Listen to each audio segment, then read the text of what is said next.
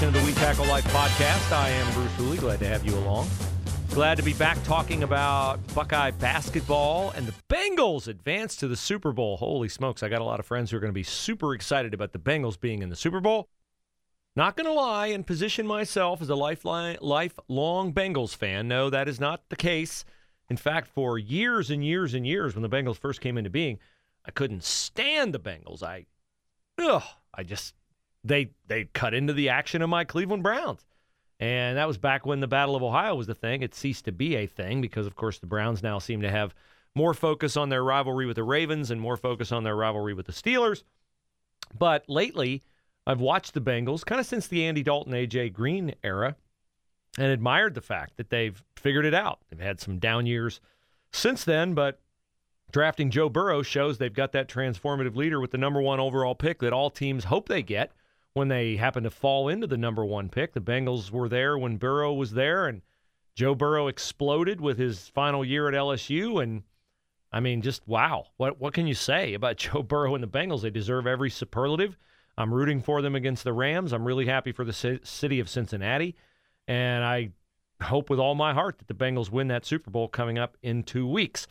I hope also you will patronize our friends at Hemisphere Coffee Roasters. HemisphereCoffeeRoasters.com is the website. Great coffee, great mission. They buy their coffee direct from growers around the world.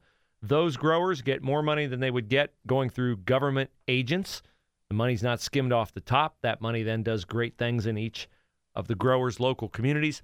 Hemisphere Coffee Roasters will give you 15% off when you use the promo code WeTackleLife in all caps. Those of you who continue to order from Hemisphere, thank you very much. I know they're appreciative of the business, and I'm appreciative that you keep great people in business. And trust me on this, Paul, Grace, Andy, and the people at Hemisphere are indeed great people. So use that promo code WeTackleLife in all caps when you order at HemisphereCoffeeRoasters.com. If you've never tried it, try it. It comes in all different varieties, light, medium, dark roast. You can get it whole bean. You can have them roast it. You can get it in K-Cups. It's excellent coffee. Doing great work around the world. HemisphereCoffeeRoasters.com. All right, let's start with that Bengals win. I mean, wow. If I'd have said, a month ago, 5 weeks ago, hey, Bengal fans, you'll be able to get to the Super Bowl if you can hold the Kansas City Chiefs to a field goal in the second half of your regular season game against them at Paul Brown Stadium, and a field goal in the second half of your playoff game against them at Arrowhead Stadium. How many Bengal fans would have taken that bet? And if I had said in the playoffs you'll have to play without Larry Ogunjobi, who's been a transformative guy in the middle of your defensive line all season, I don't think any Bengal fan would have taken that bet, at least hoping that they were actually going to win it. They would have liked to have had a playoff game, and they would have liked to have beaten the Chiefs and won the AFC North, but they've done both. They limited Patrick Mahomes, who put up 3 touchdowns on the Chiefs' first 3 possessions on Sunday, to 3 measly points after the Bengals had come all the way back from a 21-3 deficit. The Chiefs, I'm beginning to wonder about Patrick Mahomes. Is he another Aaron Rodgers? Which, I think Aaron Rodgers is the best quarterback in the NFL, but played a long time and he has won Super Bowl. And Patrick Mahomes now has, had years where you would think, okay, he's going to win a Super Bowl, and he didn't, and this is one of those years. So that one to me is puzzling, that Tyreek Hill doesn't get a catch in the second half, that the Chiefs, up 21-3, botch the end of the first half and don't get any points. I would think Andy Reid was watching the Bengals against the Titans a few weeks ago when Mike Vrabel decided he'd go for 2 instead of going for 1 after a penalty put the ball at the 1-yard line. In the playoffs, man, every point is precious. And if you are going to give away points, they're very likely going to come back to bite you at the end of the game. That is absolutely what happened with the Chiefs and the Bengals. As Joe Burrow gets his team into the end zone near the end of the first half, then the Bengals hold. Then the Bengals go down and get a field goal. So now it's 21-13. Bengals get the interception. They take it in. They get the 2-pointer on just a total bust by the Chiefs in coverage. Then the Bengals start making more plays on defense and set up their offense to go down and win the game. Bengals hold on the Chiefs' final drive of the game. The Chiefs were like, what are they doing? Trying to manage the clock or not? It's amazing to me how teams in the playoffs act like, oh, We can't give the other team even 5 seconds to score. We got to choke every second off the clock. They got a 1st and goal at the 4-yard line, and they end up kicking a 43-yard field goal because they messed around and didn't punch the ball in the end zone. Now, I'm sounding like I was rooting for the Chiefs. I wasn't. But that's just bad coaching, and Andy Reid shouldn't skate on that. He shouldn't skate on the end of the first half. By the way, have you noticed how the glow has all come off Chiefs offensive coordinator Eric Bieniemy? A guy that, a couple years ago, and you'll hear it again this year, if enough black coaches to appease the NFL media out there aren't hired, you'll hear about Eric Bieniemy, Eric Bieniemy, Eric Bieniemy. Well, Eric Bieniemy is the offensive coordinator who didn't get him in the end zone at the end of the first half and who turned what should have been a certain game-winning touchdown at the end into a, boy, I hope he makes this 43-yard field goal. And again, why did they stop running the ball? They got Clyde Edwards-Helaire. I'm really glad the Bengals won, but I'm looking at this and I'm like, man, Chiefs, you blew that game, and they sure did, and you can't do that at home. Bengals win on the road at the number 1 seed Titans, win on the road at the number 2 seed Kansas City, and now they're taking on the Rams at SoFi Stadium.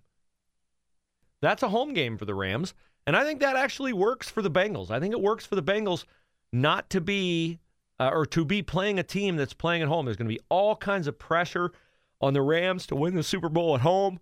I like the Bengals in this game. Probably speaking with my heart there because I don't like Odell Beckham, and I don't like the fact that the Rams have gone out and signed themselves a super team with Jalen Ramsey and Von Miller, and they already had Aaron Donald and given up a ton of draft picks. So if they don't win it this year, it'll be a big-time miss for them. But, boy, this would be cool if the Bengals would win the Super Bowl. What a cool thing that would be for the city of Cincinnati to win a Super Bowl. This will be the Bengals' 3rd trip, first in 33 years. Last time was back during my college years when Joe Montana, John Taylor, Jerry Rice, and the 49ers broke the Bengals fans' hearts with a late touchdown. But the big question, of course, is now, am I being a disloyal Browns fan by rooting for the Bengals? Answer, no. Do you want Odell Beckham to have the post-game platform to rip on the Browns and to rip on Cleveland and to rip on the organization? Do you want Odell Beckham to be rewarded for his selfishness for quitting on the team? I don't. So I'm rooting for the Bengals. I don't have any problem with being a Browns fan saying that. And I think if you are a Browns fan and you're not saying that, I think you got to get over yourself. But I'm sure there'll be some differentiating opinions on that, as there always are. No differentiating opinion when it comes to the best place to get free analysis of your health insurance.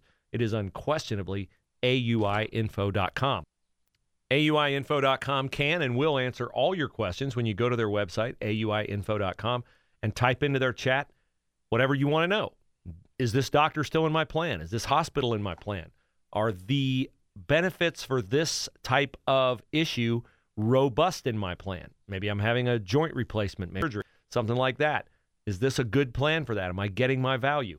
Likewise, business owners, AUIinfo.com will answer your questions about whether or not you can offer better benefits than you're offering now if you spend the same amount you're spending now or less than you're spending now. AUIinfo.com, a health insurance brokerage. They offer free, I said, analysis to you as easy as a click away at AUIinfo.com. Who pays them? The insurance companies pay them. They all want to do business with you. Have you ever seen, when we get close to open enrollment, how many insurance company ads are on TV? They all want your business, and they're willing to pay to get it. They'll pay AUIinfo.com. You won't pay them, but you'll get the information without AUI tilting you toward one company or another. They're in it for your best result. Avail yourself of their free service, AUIinfo.com. That's AUIinfo.com. All right, now I have to switch to the unpleasant part of the podcast, which is unfortunately another Ohio State basketball road loss. All right, true confession, I didn't expect them to win at Purdue. I didn't expect them to even be really competitive at Purdue because Purdue's really good, and after I watched Purdue, I realized Purdue's even better than I thought they were. What team in the country brings their 2 best players off the bench? Purdue, that's who. Travion Williams and Jaden Ivey. They both come off the bench. Crazy to me. But as the game went on, I was infuriated with the fact that the officials, Bo Borowski, terrible Big Ten official, were calling way more fouls on Ohio State, which is not even close to being as physical as Purdue, than they were calling on Purdue. Purdue ends this game with like 14 fouls. Ohio State has 22. Purdue's post players, Zach Edey, 7'4", like gigantor, and Travion Williams, have 4 fouls between them. Ohio State's post players, both Liddell and Key had 4. Joey Brunk and Kyle Young had 3 apiece. Come on, man. There's no way the contact's that one-sided. That's just a joke. Purdue shot, 8 more free throws than Ohio State? Maybe 12 more free throws than Ohio State. And they end up winning the game by 3, even though they were up by 20 with 15 minutes to go. And Ohio State put together this phenomenal rally. Malachi Branham started it, 10 consecutive points. E.J. Liddell helped finish it, 2 3-pointers in an 8-second span inside the final, 35 seconds. But you gotta bring it sooner than the last, 8 minutes. That's my one disappointment with Ohio State, which continues to kind of sleepwalk through portions of road games, and that will get you beat 100 times out of 100 in every Big Ten environment. You cannot go to Indiana and Wisconsin and even Nebraska and lollygag around and expect to walk out of there with a win. They're lucky they got a win in overtime at Nebraska. They didn't come close to winning at Wisconsin or Indiana. And for most of this game at Purdue, it didn't look like they would come close to winning. So this team has not been a good road team. I know they got a win over Seton Hall, but they also have a buzzer-beating 3 loss to Florida because they had a lead and yacked it away. They didn't have the lead to yak away at Purdue. But I would have done the end of the game differently than Ohio State did it. And I'm not a basketball coach, but here was my thing. Ohio State ties the game with 25 seconds left. Purdue's throwing the ball inbounds. And my one advice to the team, my one instruction to the team in that huddle would have been, we're going to play defense unless they throw the ball to Travion Williams or Zach Edey, in which case we're going to tackle them and put them on the line for 2 shots. Because Edey was 6 of 11 and Williams was 1 of 5 at the line. Well, wouldn't you know, Purdue inbounds the ball in a backcourt, and they throw the ball to Travion Williams on the inbounds. And Ohio State has 2 guys there with him, and they try to steal it, and they don't foul him, and Purdue calls time. Oh, missed opportunity. I want the ball and the final shot in regulation on the road. This is similar to the old baseball adage that you play for a tie at home, but you play to win on the road. And they were playing like they were going to tie the game and win it in overtime. I don't think that was the case. They had foul problems. I mentioned Liddell had 4. Purdue had gotten almost every call in the game, and I just didn't think that's a game you're going to win in overtime. So I want the ball. And if Travion Williams is shooting 2 free throws, you're probably not going to be down more than 1, maybe not even 1. And even if you're down 2, you can tie it and go to overtime. You still have that option. Or you can win it with a 3. So I really hated the way they decided to go through that postgame. I had an argument with a friend who's very close and embedded with the program about it, but he said, no, you don't do it. I disagree. I just think you do. I think you play on the road to get that basketball if there's a vulnerable free throw shooter on the other team, and there was. And unfortunately, Purdue dicked around with it for 20-some seconds, tossed it to Jaden Ivey. He jumps, shoots, makes it. And bummer, Eugene Brown's right there, and he doesn't jump. And I'm not knocking Gene because he played a tremendous game, and I like to see him get more minutes. But that was just a hard one to lose when it looked like one they might steal. And they would have definitely stolen it. But it was one that I thought they could have gotten. All right, I want to talk about who played, who didn't play, and who should play going forward. But first, I want to remind you that the official attorney of the We Tackle Life podcast is Willis Spangler Starling.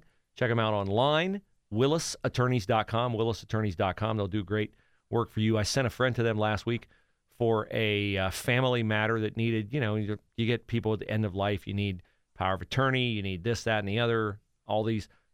Willis Spangler Starling was so awesome to work with on that. The friend of mine was blown away by them. You will be too. Their expertise extends into every aspect of the law in terms of employment law, Social Security disability, wills, estate planning, probate, personal injury, you name it, they'll do it. They'll do it great. They'll do it a lot of times for a flat fee. A lot of times they'll tell you up front what it'll cost. That's a relief to know, because I had an attorney one time, long before I ever knew about Stan and Kelly and Phil and Ashley and the great partners at Willis Spangler Starling, and he put me on the clock, and man, did that end up being a nightmare. And I got absolutely hammered on the cost and never got any satisfaction. That won't happen at Willis Spangler Starling. On Twitter, at Spangler Willis. Online, at WillisAttorneys.com. WillisAttorneys.com. They're located in Hilliard, Truman Boulevard, just a little bit north of Mill Run, where Target and Home Depot are located. Okay, with the Buckeye basketball team now, they play Iowa on Thursday night at 8 o'clock. There's always a possible referee incident when Fran McCaffrey, crazy screaming Fran McCaffrey in Iowa, are in town. But we saw yesterday at Purdue, for the first time in the entire season, Justin Ahrens did not start the game. I know Justin Ahrens is a really good shooter. I really like Justin Ahrens personally. There just becomes a point, and we're at it, where you can't continue to throw him out there in games hoping his shooting slump will end that night. I think he has to find it coming off the bench, and I presume he will be coming off the bench from now on. And actually, it wouldn't surprise me, and in fact, almost pains me to say this, because I like Justin a lot, and he's a kid we cover at PressProsMagazine.com. It wouldn't surprise me if Justin's minutes, more of them, are going to Cedric Russell and Gene Brown, because Cedric Russell is just as good a shooter as Justin, and Cedric Russell can dribble drive and get into the lane, and he's a little bit niftier with the ball than Justin. He's not a worse defensive player than Justin. Justin has length on him. Justin's improved as a defensive player, but he's still, I mean, man, you watch other teams play, Justin is red meat on defense. When they see him, they attack him. And he's, as I said, he's gotten a lot better, but he's still a guy that other teams seem to want to target defensively. And they'll target Cedric Russell, too. Cedric's not a defensive player either. It's not like saying Cedric can lock people down, because he can't. In fact, his defense is what kept him off the court early in the year, and Justin's was vastly superior to Cedric's. But right now, Cedric gives you offense, and Justin is not. And if you want that defense, that's Gene Brown. And Gene Brown can score, too. He had a pretty good offensive game on Sunday. So I just think we might be seeing Justin's minutes waning until he can shoot himself back into the lineup. And if he makes shots, he will shoot himself back into the lineup. But at this point in time, Ohio State has to start figuring out its rotation for the. And it is that rotation is not and never is going to include Justice Sueing or Seth Towns. I never, ever, ever put any hope in Seth Towns coming back. Back surgery? No, that's a non-starter for me. Seth Towns, I mean, he had a healthy summer, and he got to the season, and they were going to run everything through Justice Sueing, and just, I mean, kerblooey. I don't know what it is, but he's doing basically nothing in practice right now. And so I think depending on Justice Sueing for anything the rest of the way is fool's gold. Will he be back next year? Well, I would hope so, but you got to wonder, because once you have an injury like that, and now it's a chronic injury because it's been 2 years, I think it's very hard to envision that Justice Sueing will be a part of the Ohio State basketball program going forward. I don't know about Seth Towns. These guys have as long as they want to continue their careers because of COVID, but maybe Seth will move on. He's got 2 degrees. I'm sure he'll do very, very well for himself in the business world or whatever. Seth Towns strikes me as the kind of guy who might want to become a lawyer and might want to, probably end up on the faculty at Ohio State in the Kirwan Institute over in the law school.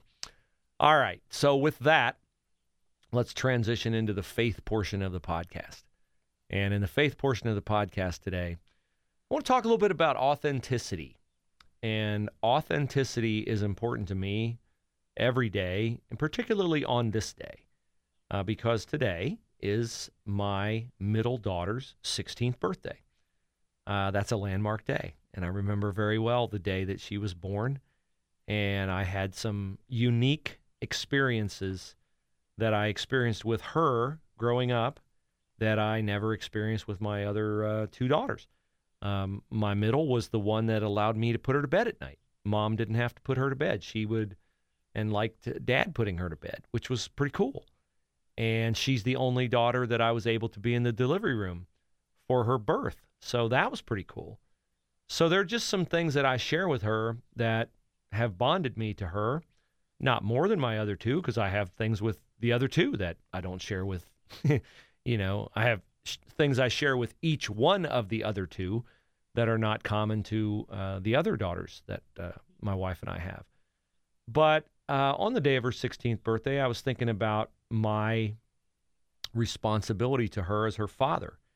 And I am a big believer, because I believe research and life bear this out, that a young woman needs a healthy relationship with her dad. Dads provide structure, they provide protection, they provide discipline, they provide the right kind of affection, so that girls don't grow up looking for those things in unhealthy ways and from unhealthy sources. And so I was thinking a lot about authenticity. And, honestly, I think a lot about providing. That's kind of a male thing, right? We think about, like, are we providing for our families? And that's been a bit of a mental struggle for me over the last few years, as I've tried to cobble together a living with a couple different endeavors that have not measured up to my income level in some previous spots, but we're doing good. God's been very faithful. We're doing better than I ever thought we could. But anyway, I'd love to be able to buy my daughter like everything she wants. And I'd love to be able to, this is kind of a common thing for dads. I don't mean everything she wants, because of course that's not healthy for her, but I'd like to be able to provide a little bit more. And then I was thinking today about, is that good? Would that be good if I could? And Lord, should I work harder, or should I do this or that or whatever? And, what I got back was that this time in our life as a family will be a time that my daughters will all remember, and that projecting confidence to them and projecting assurance to them is probably going to prove more important down the road than, hey, Dad bought me these shoes, or Dad got me this or that, and I look just like the rest of the kids I go to school with. And so I realized that authenticity is more important than affluence. I had a conversation on Saturday with a friend who I had not connected with in many years, more than 10 years. And it was just so good to sit down and talk with him about his faith journey, my own faith journey. We used to see each other in the course of our work in journalism. He didn't really know about my faith. I didn't really know at that time about his faith. And it was just great to sit down and talk to somebody who loves Jesus and who has dedicated his life since his young adulthood to serving God. And his faith journey kind of dovetails in timing and maturity with my own. And so that was just really cool to spend that time with him. And so I was thinking about that conversation today. I was thinking about my daughter's 16th birthday, thinking about authenticity, and thinking about the best thing I can do for my daughter and the best thing I can do for my friend, who now he and I will spend more time together, is be authentic in assuring that every portion of my life is integrated with my Christian faith. And that's not always pleasant to do, honestly. I have, over the years, lost a couple people who were, at one point in my life, pretty good friends of mine, because we've had some instances where our conversations have delved into current events, politics, intersections of current events and politics with faith, and those gentlemen have chosen to remove themselves from my life. They might say that I chose to remove myself from their life. That would not be accurate, in my opinion, because I would love to continue having those kinds of conversations with them. They have not shown any interest in that, and in fact have said they are not interested in that. And so I'm willing to trust God on timing and let that sit. And I regret the loss of those friendships, because they were guys I enjoyed spending time with. And yet I feel like to not discuss the things we discussed that led to our falling out would make me inauthentic with them, because the things we discussed are things that are extremely consequential to me in terms of right and wrong. I'm talking about morality issues. I'm talking about life issues. I'm talking about political issues around things like abortion and the like. And so I don't feel like I can be authentic and not expose them to my faith prism through which I view those issues. And it has cost me my friendship with them, and, so be it. So there's a right way and a wrong way, of course, to have those conversations. I think the Bible is pretty firm and clear that we are to expose our beliefs to others.